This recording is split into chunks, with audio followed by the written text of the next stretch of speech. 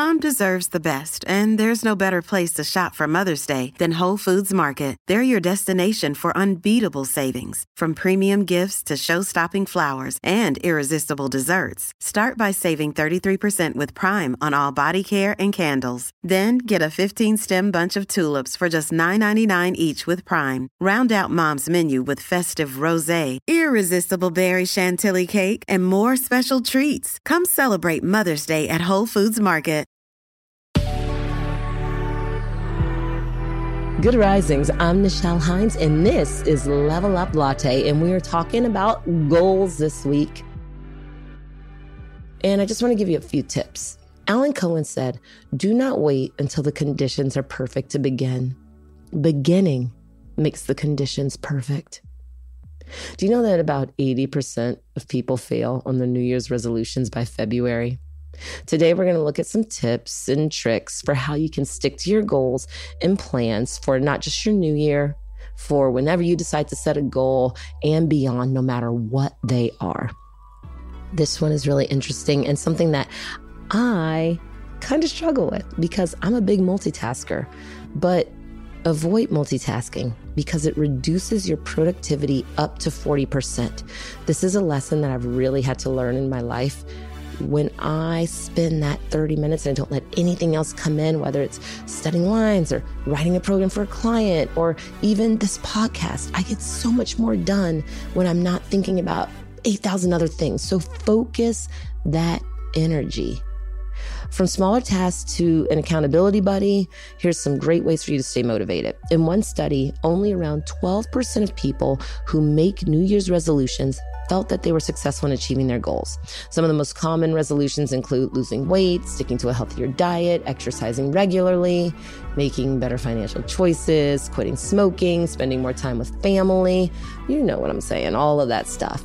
And like I said, the new year feels like a new beginning, which is why so many people often set lofty resolutions during these times. While this practice can sometimes lead people to bite off more than they can chew, going after resolutions can also present great opportunities to overcome struggles with willpower, determination, and ingenuity. Some tips to help you be successful. While you might have a long list of things that you want to do, Richard Wiseman, a professor of psychology at Hertfordshire University, suggests that you pick just one and focus your energy on that rather than spreading yourself too thin among a number of different objectives. Don't wait until the last minute to choose your goal.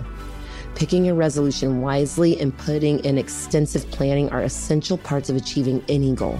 Experts suggest that you brainstorm how you'll tackle a major behavior change, including steps you'll take, why you want to do it, very important, and ways for you to keep yourself on track. You know, taking on too much too quickly is a common reason why so many New Year's resolutions fail. Starting on an unsubstantially restrictive diet, overdoing it at the gym, or radically altering your normal behavior are surefire ways to derail your plans. Instead, and I always tell this to my clients, I spoke about it earlier this week, focus on taking tiny steps that will ultimately help you reach your larger goal. You don't need to, for example, cut your calories by 500. You're going to be starving. You're going to end up binging. Can we start with 100, maybe 200? Then you build from there. Another strategy for keeping those goals and your resolutions, or whatever you want to call them, is to not make the same exact resolution year after year. If people think they can do it, they probably can. But if they've already tried and failed, their self-belief is low. That's what Wiseman said in an interview with The Guardian. So these are things that you can do to make sure that you achieve these things. Make sure that what you're picking, again, I will say, inspires you, triggers you, makes you feel good. Take those tiny steps and you can get there.